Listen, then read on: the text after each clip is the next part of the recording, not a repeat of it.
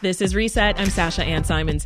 Even though this week was a short one, it did feel like a month. So since it's noon on another wonderful Friday, let's catch up on the week that was with our weekly news recap, because we've got so many stories to sort through.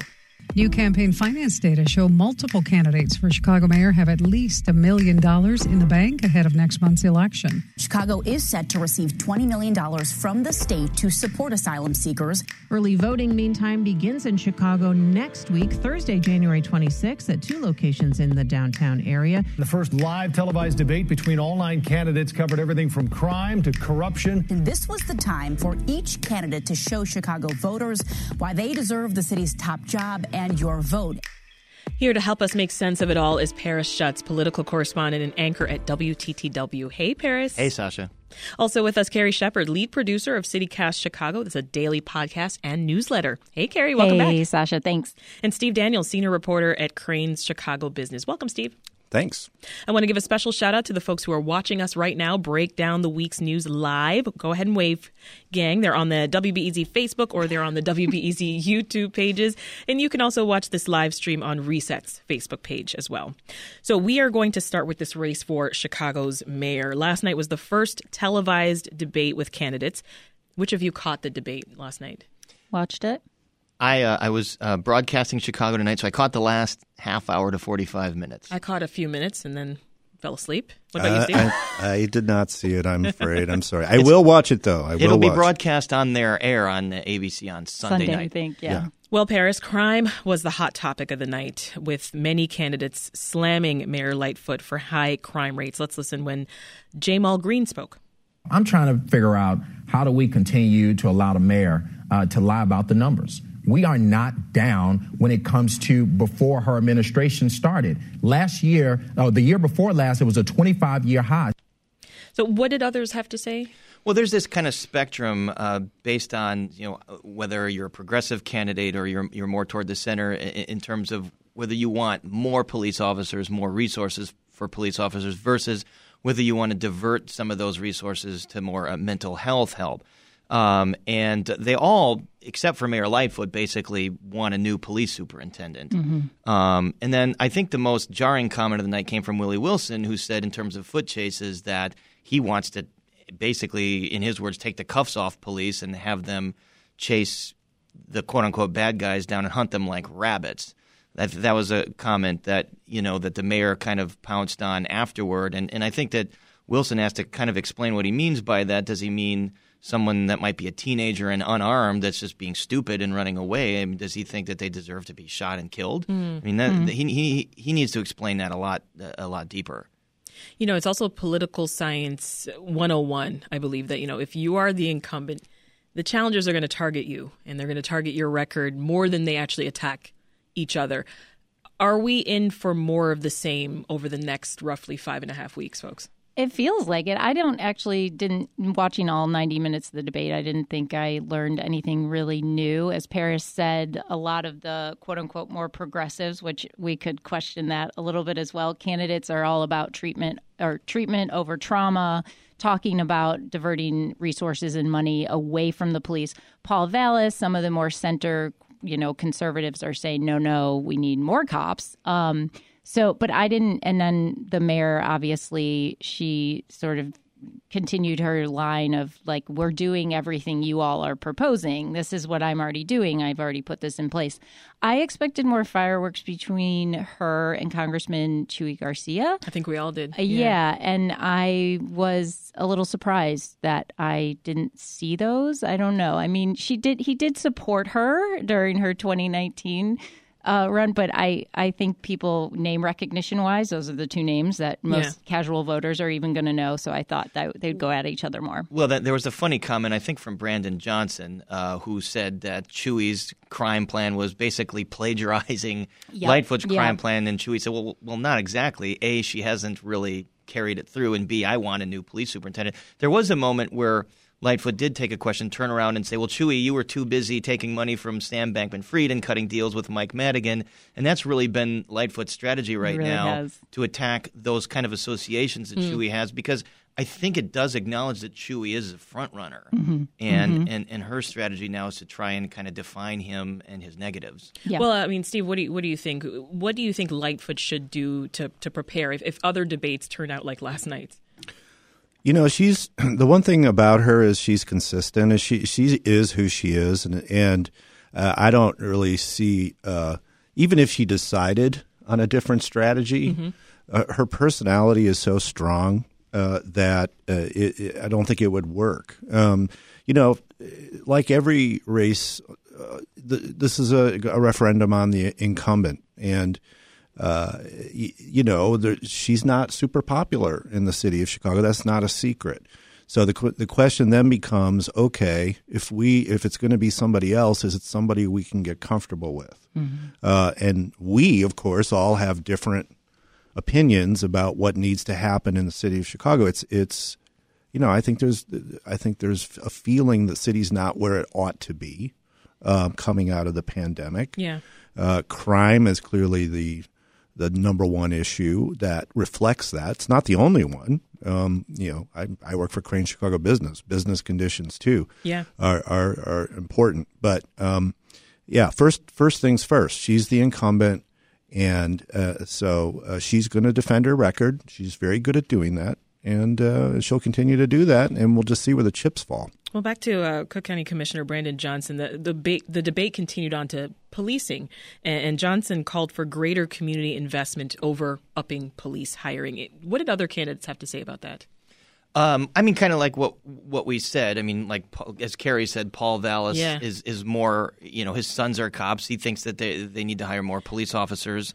What about Willie Wilson, though? Willie Wilson's on the opposite. even further to the right of Paul Vallis on that. He said he talked about taking the handcuffs off the police. Taking the handcuffs off the police. It should be mentioned, though, that under Lightfoot, there is this pilot program to have mental health first responders to answer some of these domestic calls. And I've said this many times. There's agreement there's rare agreement between police officers, even members of the FOP maybe, and more progressive residents that think that police should not be spending their time on these kinds of calls. And they are not trained to. They're not trained to. But that's not what we're trained to do. And their resources are more they're better deployed with heavier crime. And this is where kind of like the whole slogan "defund the police" kind of screwed everything up, because they're on the concept of it. There is agreement. This is not controversial. I mean, I don't think you would see any candidate on that stage that would say, no, we should have no mental health first responders responding to any maybe Willie Wilson, who knows. But it's not a controversial idea. It just the sloganeering around it kind of made it a political football. Yeah, agreed. Well, another topic here, they talked about different approaches to supporting some of those hundreds or thousands, really, of migrants who were bussed into the city from Texas's southern border. Any solutions brought up last night? I mean, I think that one thing that Chewy, that people did take aim at is, has he used some of his power, quote unquote power, but, in Congress to get federal funds for stuff like, the migrants, for more, better public transportation, CTA funds, et cetera, coming out of the pandemic. No, I mean, Lightfoot reiterated that we are a sanctuary city. We are a sanctuary state. Willie Wilson, again, made the point that we need to, which actually is, you do hear this from more conservative folks, that we need to take care of who's suffering in our city and who needs housing and jobs in our city, instead of welcoming in, close to 5,000 migrants. But yeah, I don't know that there were really real solutions presented that I recall. Well, Woodlawn became a flashpoint on this very recently on this issue, because the Lightfoot administration wanted to house migrants in a converted school building? I can't. And residents there got really upset, and there is not the city's all over the place in terms of the positions on this, and it's not. I think most people would say yes in general terms. We ought to be a sanctuary city, but when it gets down to the particulars, oof. I think Vallis even attacked Lightfoot on that, saying, "Hey, you're the person going out there saying we're a sanctuary city, and you're high-minded on this, but you can't carry that commitment through. Yeah. And Lightfoot shot back that Vallis also kind of complained that she was grandstanding, and so talking about Texas Governor Greg Abbott, and so no solutions, but a lot of political back and forth. Yeah. Well, Vallis also talked about the CTA, saying the CTA has failed across the board under the Lightfoot administration. Blame it on the crime, blame it on the perception that the CTA is unsafe. At the end of the day, public safety on the CTA has to be top priority, end quote. So he's calling for more uniformed officers overall on the transit system. Lightfoot shot back, well, it doesn't seem that Mr. Vallis has been riding the CTA because there are more officers on the CTA. Cam Buckner, State Rep Cam Buckner, had a good point that I've heard from other people, other riders, like, putting, guard dogs and armed police is not necessarily making people feel safer. He actually had a point. He said, what is this, 1960s George Wallace, Alabama? They don't feel like that's maybe the approach that's taking care of the lack of cleanliness, the number of houseless people that are that need the CTA.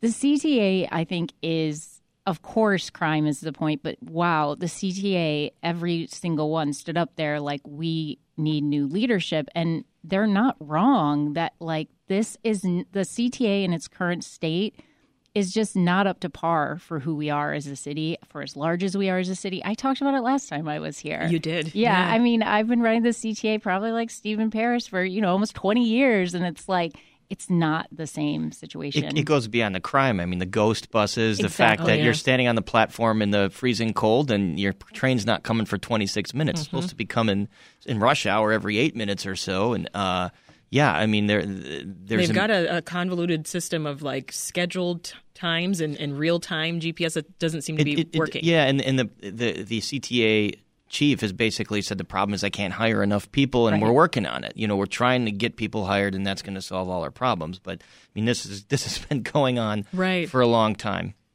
Well, I just want to let folks know that you can read more about each candidate's views on crime at WBEZ.org. So another quick story related to the race. Early voting is just around the corner. Chicagoans can cast their ballots as early as January 26th, which is next Thursday.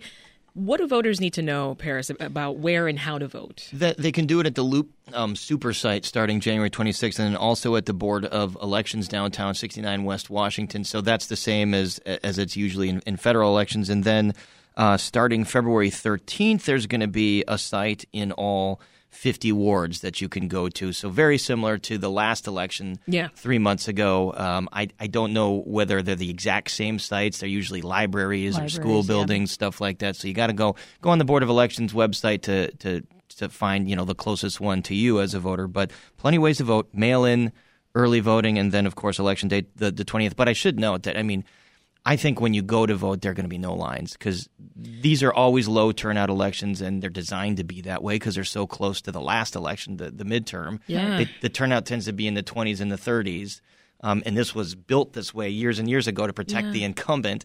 And so that is with 9 candidates. That's a good point. I mean, Carrie, do you remember what voter turnout used to look like in the past? Oh, it's always been low as long as I've covered the city. I mean, it's always just above 30% right now. I mean, as bad as you'd sort of go out, when you're a young reporter and to the CTA and it's like, hey, did you vote yesterday? And they're like, for what? Who? There's an election? Well, we have to keep in mind that for most of that history, there was a daily running, and everybody assumed that that was a foregone conclusion. So what was the turnout in the last one when things were so up for grabs? In the runoff, it might have been a little bit higher. I think everybody expects a runoff. And there'll be a runoff here. There'll be a runoff. And but also don't forget, you're also voting for your alderman, or should be voting for your alderman. Correct. A lot of new names there. So many. And many of whom are unopposed also. Then let's add in the new Police Accountability Community Board, which there are hundreds of candidates.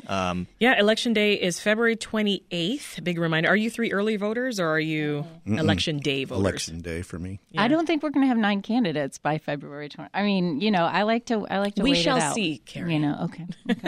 All right. So beyond the typical issues there that you expect to hear about in a campaign, another issue came to the table. That was the Chicago Bears. Oh. Of course, I turned to Paris Schutz.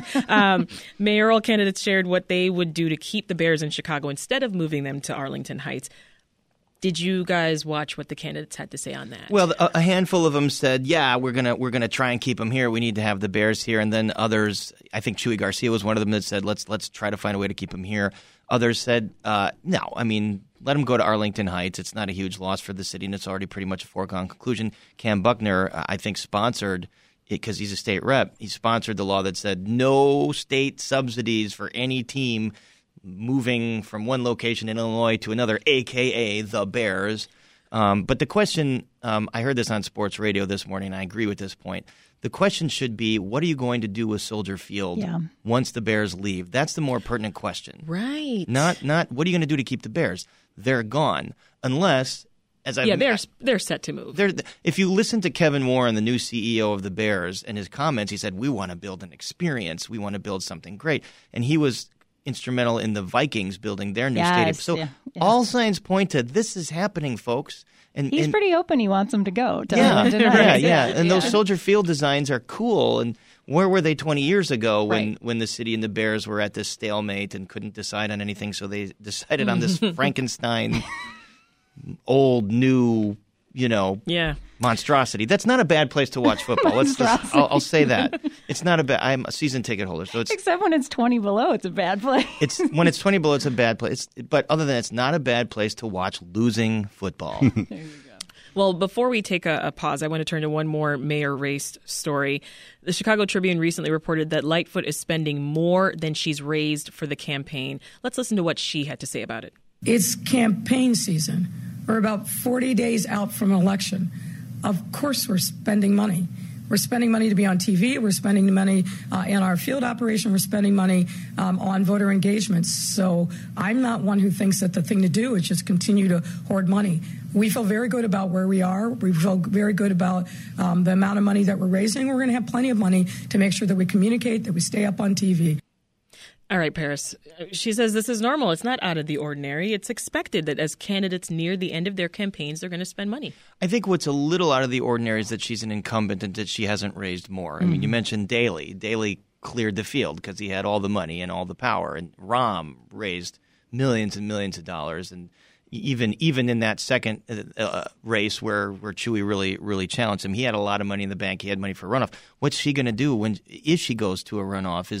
If she's spending at the rate that she's spending and raising money at the rate that she's raising, the math is going to be such that she's going to hit zero pretty soon. So, and as I mentioned, the strategy right now is to get up on the air and to define Chewy Garcia, the perceived front runner, and say, hey, this guy's got lots of problems with Madigan and with Sam Bankman-Fried.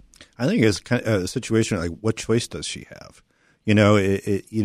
She would probably prefer not to do this if she were just being honest about it. But she does need to define Chewy. She does need to do all of that that she's talking about. And if she doesn't make the runoff, none of it matters. Right. So All right, let's take a quick pause. That's Steve Daniels of Crain's Chicago Business, Carrie Shepard of CityCast Chicago, and Paris Schutz with WTTW. They're going to stick around. We hope that you will as well, because there is much more news to get to.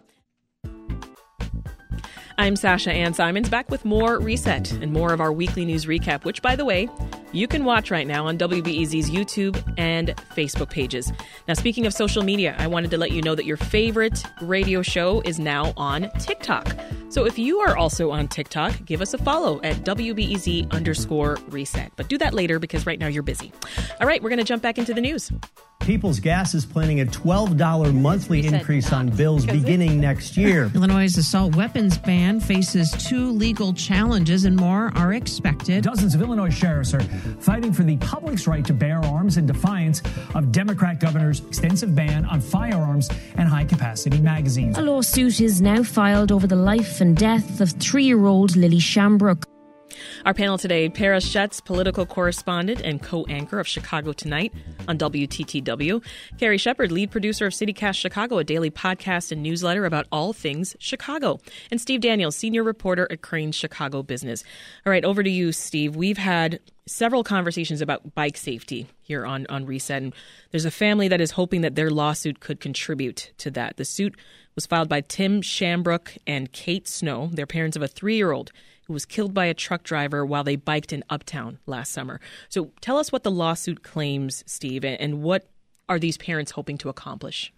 The lawsuit was complaining that there was a ComEd truck parked in the bike lane that was impeding the progress of the bike. This was the mom with the 3-year-old on the back of the bike who had to veer around the ComEd truck, and then another truck that was driving on the road. She had to swerve to get away from. Her child fell off the seat and was killed. So what the suit is saying is that ComEd truck should not have been there.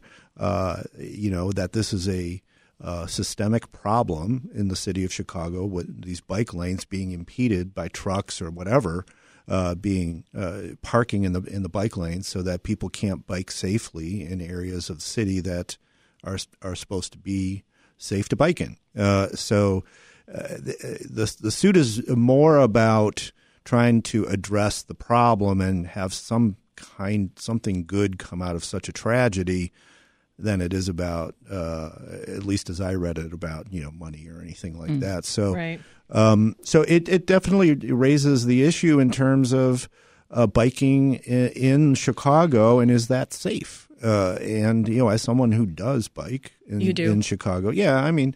Have you had to navigate between around a car in the bike lane? Oh, sure. Or the delivery trucks are the scourge of whether you're driving in a car or whether you're on a bike. Delivery trucks in this day and age are the issue. Mm-hmm. Certainly, utility trucks are there as well, but. Also hearing more about a lot of those Uber Eats deliveries too, right? Yeah. Look, it's a tough issue. It is a city. It's crowded. The streets were not built originally for this. So you're sort of trying to Band-Aid something on a system that wasn't meant to allow for that. But nonetheless, it could be made more safe. I think that's fair to say. Carrie, Paris, has bike safety come up at all in the mayoral election?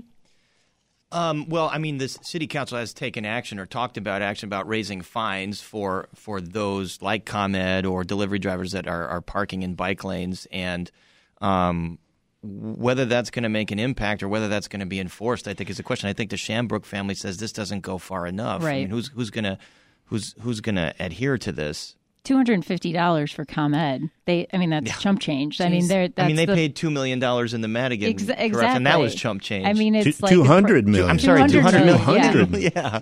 Price of doing business, but it is a huge issue. It's something we hear about. We hear from this is a really active cyclist community in Chicago, and we've been hearing about safer bike lanes for decades. For a long time, yeah.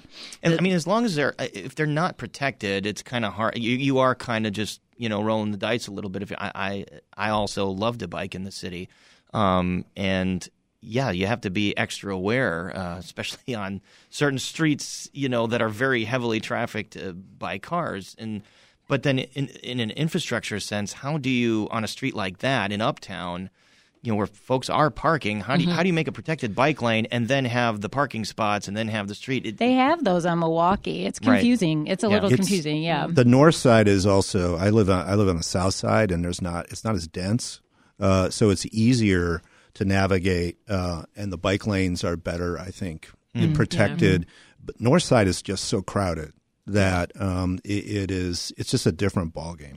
Well, we'll hopefully hear more about what candidates have to say about this. The Safe Streets for All Coalition, they plan to host a forum centering on their stances on biking. I will just add in, we did on WTTW a forum for the Secretary of State candidates, Alexia Giannoulias. They have a role to play too. Mm-hmm. He basically said, in the rules of the road, we can we can make bike safety, and sharing the road a bigger part of the driver test, and maybe that's something they'll do. I mean, IDOT, Illinois Department of Transportation, they actually oversee a lot of streets and roadways in Chicago. Yeah. All right, let's turn away from the mayor's race and look specifically at City Hall, right, the council itself. So thanks to more than a dozen retirements and departures, as we mentioned earlier, a lot of council seats to fill in this February elections. A lot of groups across the city, like the Teachers Union, Democratic Socialists of America, they're looking to get people in those seats. So are any of you following the aldermanic races closely? Or what are you keeping an eye on specifically?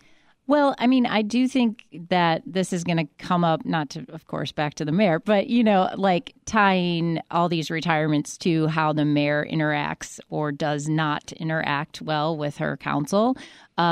This is something I think people are going to pounce on a little bit. To Steve's point earlier about Woodlawn, like a big issue there is aldermen, moving migrants to a closed school in Woodlawn. Alderperson Jeanette Taylor was like, "You didn't consult with me. This is my ward," and you're going to hear that over and over again of like she's not maybe working with us. Aldermen, it's tough to get people to care about their aldermen, and they play a crucial role. That's who you call to fill your potholes and stuff.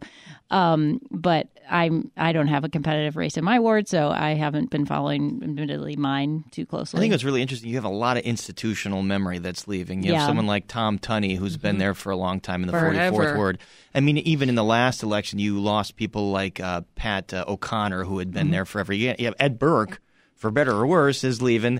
I mean, say what you will about him, but the guy did know, the rules of city council. He would always quote Robert's Rules of Order. And so there's a lot of institutional memory leaving, and I wonder what that means for the functioning of city council and the mayor's office in the future. Because in the past,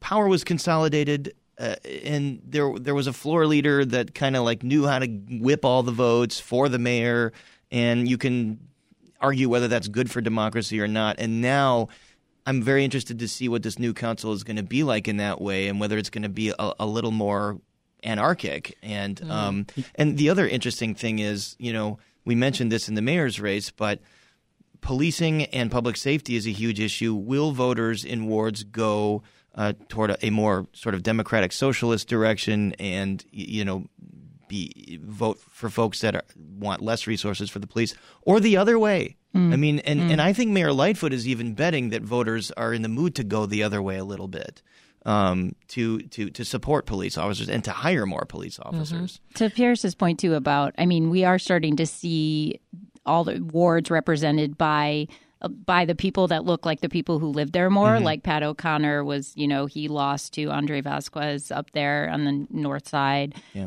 Burke's district. These are overwhelmingly more Latino districts that have long had this, a white alderman, and that has been changing in recent years. Well, another story that's on our radar is, Chicago getting $20 million from the state to help support immigrants in the city. This one comes after thousands of asylum seekers, as we mentioned, coming from the southern border. Is $20 million enough, though? Not for the mayor. She wanted like 50, didn't she? Well, she asked for another $53.5 million. Is there a chance that she could secure that funding? I think she needs federal help. Yeah, the state definitely. is one thing, but she needs to make the case and local Congress people need to make that case to appropriate more money. I don't really know what the accurate number is. I don't know how many more folks they project coming here from Texas or from the border. But then the other question is, what about the other organizations that are involved here, and what about other municipalities around Chicago? Is there a coordinated effort with the city and other places in the region to try and house folks? Yeah. The answer to that seems to be no. No. Right. If you're just tuning in, this is Reset. I'm Sasha Ann Simons, and we are going behind the headlines in the weekly news recap with WTTW's Paris Schutz, CityCast Chicago's Carrie Shepard, and Steve Daniels with Crane's Chicago Business. A reminder, we are online. We are on YouTube and Facebook on the WBEZ pages. You can watch us break down the news right now. So Paris, Springfield's lame duck session that ended last week, followed by the swearing in of incumbents and newly minted legislators. Democrats still maintain control of the state government, as we know. So how have Republicans reacted so far? Well, the same way they've reacted over the last several years, because this is a familiar position that they're in.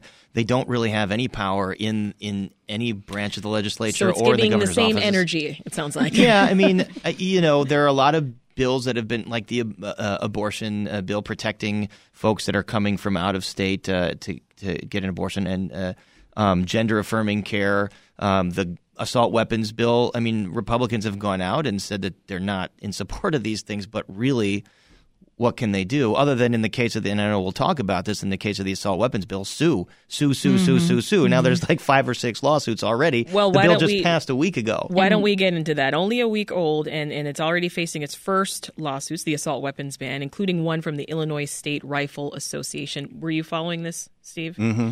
So what do we know about this and other suits to come? Well, I think all of this was completely predictable. I mean, this is going to get tested in court, and the advocates for the law knew that too.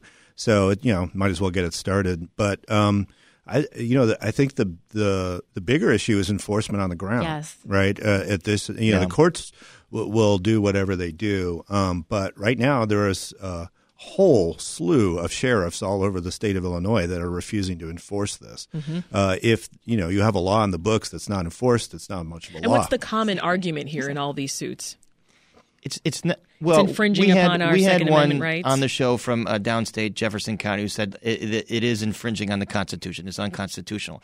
The thing is, that's his opinion. I mean, right now, it is the law of the state. It is going to be litigated. There is no injunction on it, as we know right now. So it is the law of the land. And in terms of the constitutionality, I know this is a thorny issue, but if you read the Second Amendment, it's the most confusing amendment there is. It's been interpreted every which way for hundreds of years. I mean, it was interpreted to not enumerate an individual right to bear arms for a long time.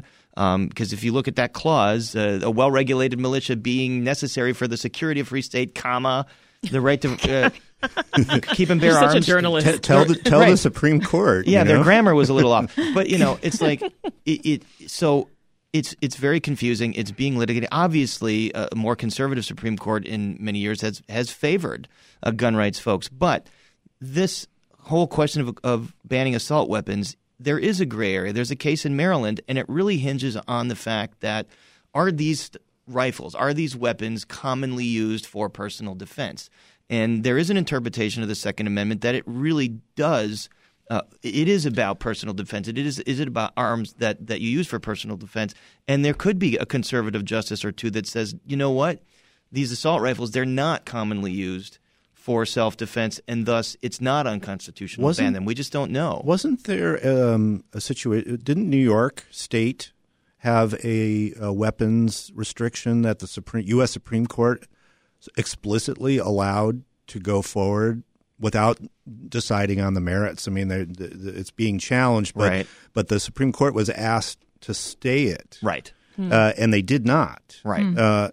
So that's interesting. That's the argument that really these sheriffs the sheriffs, most officials swear to uphold the Constitution, right? Right. So they can always say, "Hey, I took an oath. I swore to do this." But again, that's the argument against them is that even the U.S. Supreme Court, which everybody sort of assumes is ultimately going to rule in your favor, has said this law, at least in New York, should go forward. And the other thing about enforcing it with the sheriffs, it's the Illinois State Police. It's a separate agency that's going to be charged with, administering the registration of folks who currently own these weapons. So the folks that do, we have to clarify. The folks that have, these weapons with 10 rounds or 15 rounds, AR-15s and whatnot, they get to keep them. They get to keep them. But they have to register them with the State Rifle Association. So I said to one of these sheriffs, what exactly then are you going to not enforce? And he says, well,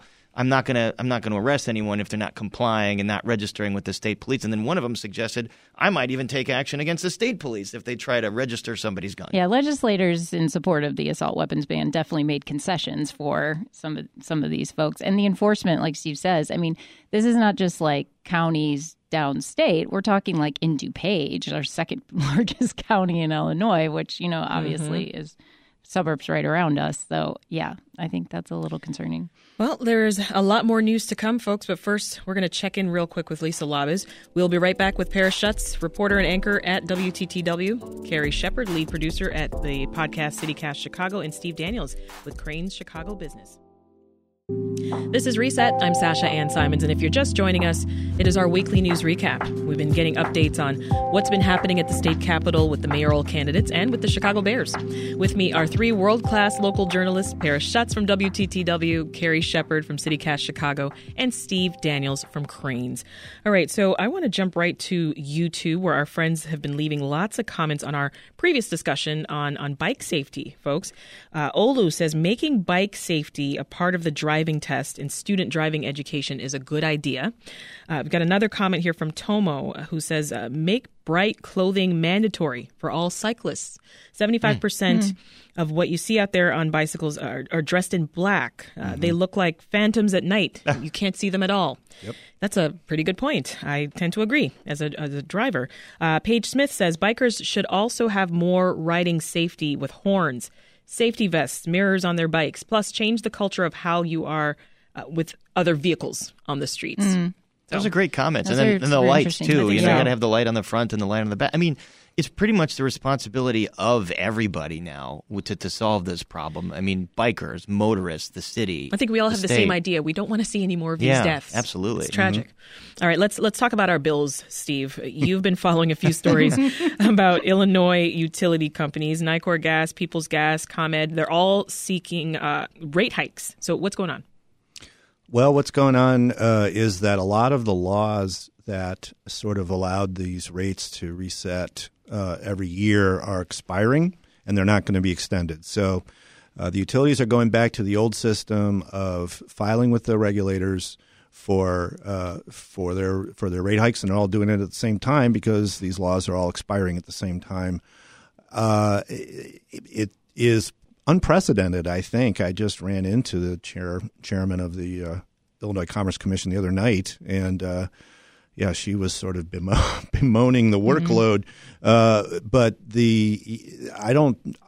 I've been doing this a long time. I don't recall every single utility of size coming in at the same time, and there's going to be a real question of whether the regulators even have the resources to go through all because these are detailed litigation-like proceedings that require staff. I don't think they've got the staff to do it the right way anyway. The Illinois Commerce Commission, have they ever denied ComEd or any utility that wanted the rate? I can't remember them ever saying, no, you haven't made your case. We're not going to allow you to raise these rates. Well, if you go in, you're going to get something, right? So, right. Yeah, it's and a lot of it is set in law and precedent. So if they're going to deny that, they have to basically decide that everything you're spending, all these investments you're making are not needed or in their lexicon imprudent. But from a consumer point of view, let's get out of the regulatory weeds. From a consumer point of view, this is brutal. I mean, we've already had our utility bills soaring because of commodity price changes. Now, thankfully, some of those commodity prices have eased, but they could well soar again. The utilities, in the meantime, are on an unprecedented capital spending binge, infrastructure spending binge. It's been going on for years, and that they just want to keep going on. That's how they make more money. It's how they increase their shareholder dividends every year. And something's got to give. So I'm curious, what else are you going to watch for in that story? Well, I'm going to watch for what kind of pushback the Commerce Commission provides. The regulators are finally being allowed to do their jobs. What are they going to do? Also, in the legislature, I think there will be some reaction in Springfield certainly on the gas side. These gas bills. I mean, there's a big overarching question with natural gas, which is, will we even be using natural gas to heat our homes 20 or 30 years from now? Which is nuts, given the fact that they've spent, like you said, billions and billions and billions of dollars replacing all the gas lines. Yeah, they're building a brand new gas system that would last for, say, 50 years when public policy is we don't want gas in 50 years. So then you're going to have what is called in the business a stranded asset, meaning it's got to be paid off. Someone's got to pay it off, but no one's going to use it. So it is these larger questions are what need to be answered. There needs to be more of a strategy of how do we want fuel and energy to look like 25 years ago, and then respond to that. It's also amazing that ComEd, as we mentioned, pays $200 million admitting to this bribery scandal, and they're going to make so much more if these rate plans go through that it's just like it doesn't matter. The optics are bad on that, optics aren't are they? really bad. Yeah, we got a trial. We got a trial starting in March. Right, with the former ComEd CEO. But, the other thing is what's going on with the city's franchise agreement. ComEd has a franchise agreement exclusively to be the power provider to everybody in the city. It's been up. Mm-hmm. It doesn't seem like there's any other viable company that could come in and do it because it's all ComEd's infrastructure. So what's going on with that? That's taking forever. I mean, both sides say they're making progress. Is Lori Lightfoot going to be the mayor in May? I mean, that's the other question here is on the franchise Someone agreement. should ask the candidates some other things to figure out. Yeah. Someone should ask the candidates about this. Oh, wait a second. I think there's another forum coming up on Yes, WTTW. That's very sly. And also on WBEZ, February 7th, 8th, there and you 9th. go. Cranes has got one coming up too. Wow. Okay. Carrie, how about you? CityCast. We don't have one yet scheduled yet, but not yet. But our listeners only care about ours, right? I'm kidding. All right, so let's switch gears here. Foodies all around Chicago. That's one thing we can probably agree on. We'll have a chance to actually eat at some of the top restaurants in the city at a bargain because Chicago Restaurant Week kicks off today. Which restaurants are you most looking forward to eating at, Carrie? Ooh, on the spot. I know. I haven't made up a list yet, but, Restaurant Week is always great because January is such a slow month for the service industry, and the service industry's been nailed and slow to recover post-pandemic. So getting people out to places and tipping their servers well. Yes, good point. Yeah, I don't know the list off the top of my head. I'm sorry, Sasha. I'm a bad person to ask about that. I'm an old school guy. I don't even know the new hip restaurants. I always go to like Club Lucky, and then I go to the Erie. Let me check. Erie Cafe. There's an old one. Here's why I go to the Erie Cafe to see politicians. Yes, because every time I'm there, I see about 10 different public officials, and they're all drinking martinis, and I can get so much out of them. Barrios. Oh yeah, he's standing by the bar drinking his wine, and that's when you can really get the good dirt. Any favorite restaurants of yours, Steve? Yeah, I'm afraid, a terrible person good to ones ask. And new ones in Hyde Park. We do. Eric Well, Williams. Virtue, and which I would like to go to Virtue. And you know what? It's hard to get in there. It's Yes, it is. It's like months in advance. So, well, speaking of places that are, I don't know, maybe it's just me, but I hear so many good things about Bronzeville Winery, which is on the list. And I've been trying to get myself in there as well. I want to go so bad because I just keep hearing all these good reviews about the entire, the atmosphere, the food. All the things. Restaurant Week is hard then to, secure a reservation because that's when everybody's trying to go and get the good deals. Oh, dear. Well, then never mind. Okay, so next story. A Chicago dog rescue group is trying to find an owner for a 10-year-old pup dubbed Lord Harold. The rescue group, called One More Dog Rescue, Inc., says he has a severe heart murmur. He has a persistent cough that we've been treating with medication, and he's a biter. He loves to bite. Don't worry, though. The guy has 0 teeth, so instead, it's just like a sad gummy kiss. He's a gummer. Also, the excitement from latching on brings on a coughing fit. Yeah, so this is him. Sell. This is our guy. Have you seen him? Aww. So for my friends on YouTube, this is Lord Harold. Wait, where they're having a hard time. No one wants to adopt him. Yeah, is that what you're saying? No one wants to adopt him. They're trying to find an owner. He's 10 years old. What do you guys think of little Lord? I think he's super cute, and I would adopt him. He kind of looks like Yoda. Or baby Yoda or something, right? Adopt me, will you? No That was terrible. That was a terrible Yoda impression. Work on it for TTW tonight. Yeah. Get your Yoda. Okay. Yeah. So get my Yoda ready. Any of you looking to adopt a gummy-mouthed pup? I already have one with teeth. You I don't know if it'd be fair to the gummy mouth one. Well, I think, Paws and these organizations make the case that if you adopt senior dogs, it's kind of better than adopting a puppy because they're, in many cases, already trained, already house trained. They're much more docile. They kind of want to just lay on your lap rather than run around and chase every squirrel. Mm-hmm. So there are definite benefits, although, then you get attached and then they're going to be gone so soon. Right. Trying to get Lord Harold the forever home here. I would adopt 1 billion dogs if I didn't have anyone else in my house who maybe like me to invite 1 billion dogs. But he's very cute. All right, some big changes, Paris, coming to Chicago tonight. Yeah. Hosted by none other than yourself. So tell us, what can Brandis Friedman. And Brandis Friedman. What can people expect? Well, we did our last Chicago Tonight ever at 7 p.m., unless you count the Week in Review. The Week in Review will be tonight at 7 p.m., and then starting Monday, we are moving to 10 p.m., and there's no other newscast at 10 p.m., so why? Shouldn't be a problem. So then why move the show later? We're also going to cut down to a half an hour, and the thought is we're keeping the same staff. In fact, we're expanding our staff, and the thought is we can direct more of it to do more in-depth investigative stuff. And, because a lot of times what happens with the hour show, I'd like to say we kill it every night, but everybody is sort of working on trying to fill that hour. And it's sometimes the beast feeding the beast. We all feeding the beast. Yeah. So, and sometimes we got to stretch, and sometimes it doesn't make for the most interesting TV. So with a half hour, it's going to be a lot more resources poured into doing packages, doing stories. It's a tough change. Our viewers, we've gotten some feedback that they don't like it, and I completely understand that. This has been like this for 30 years or so, and it's part of people's lives. It's part of people's routines. They might, be cooking dinner, or they just come home from work and they want to catch up on what's happening with Chicago Tonight. So change is hard. I totally get it. So come with us to 10 o'clock and see if you like, watching this and getting this information at 10. It's the same show.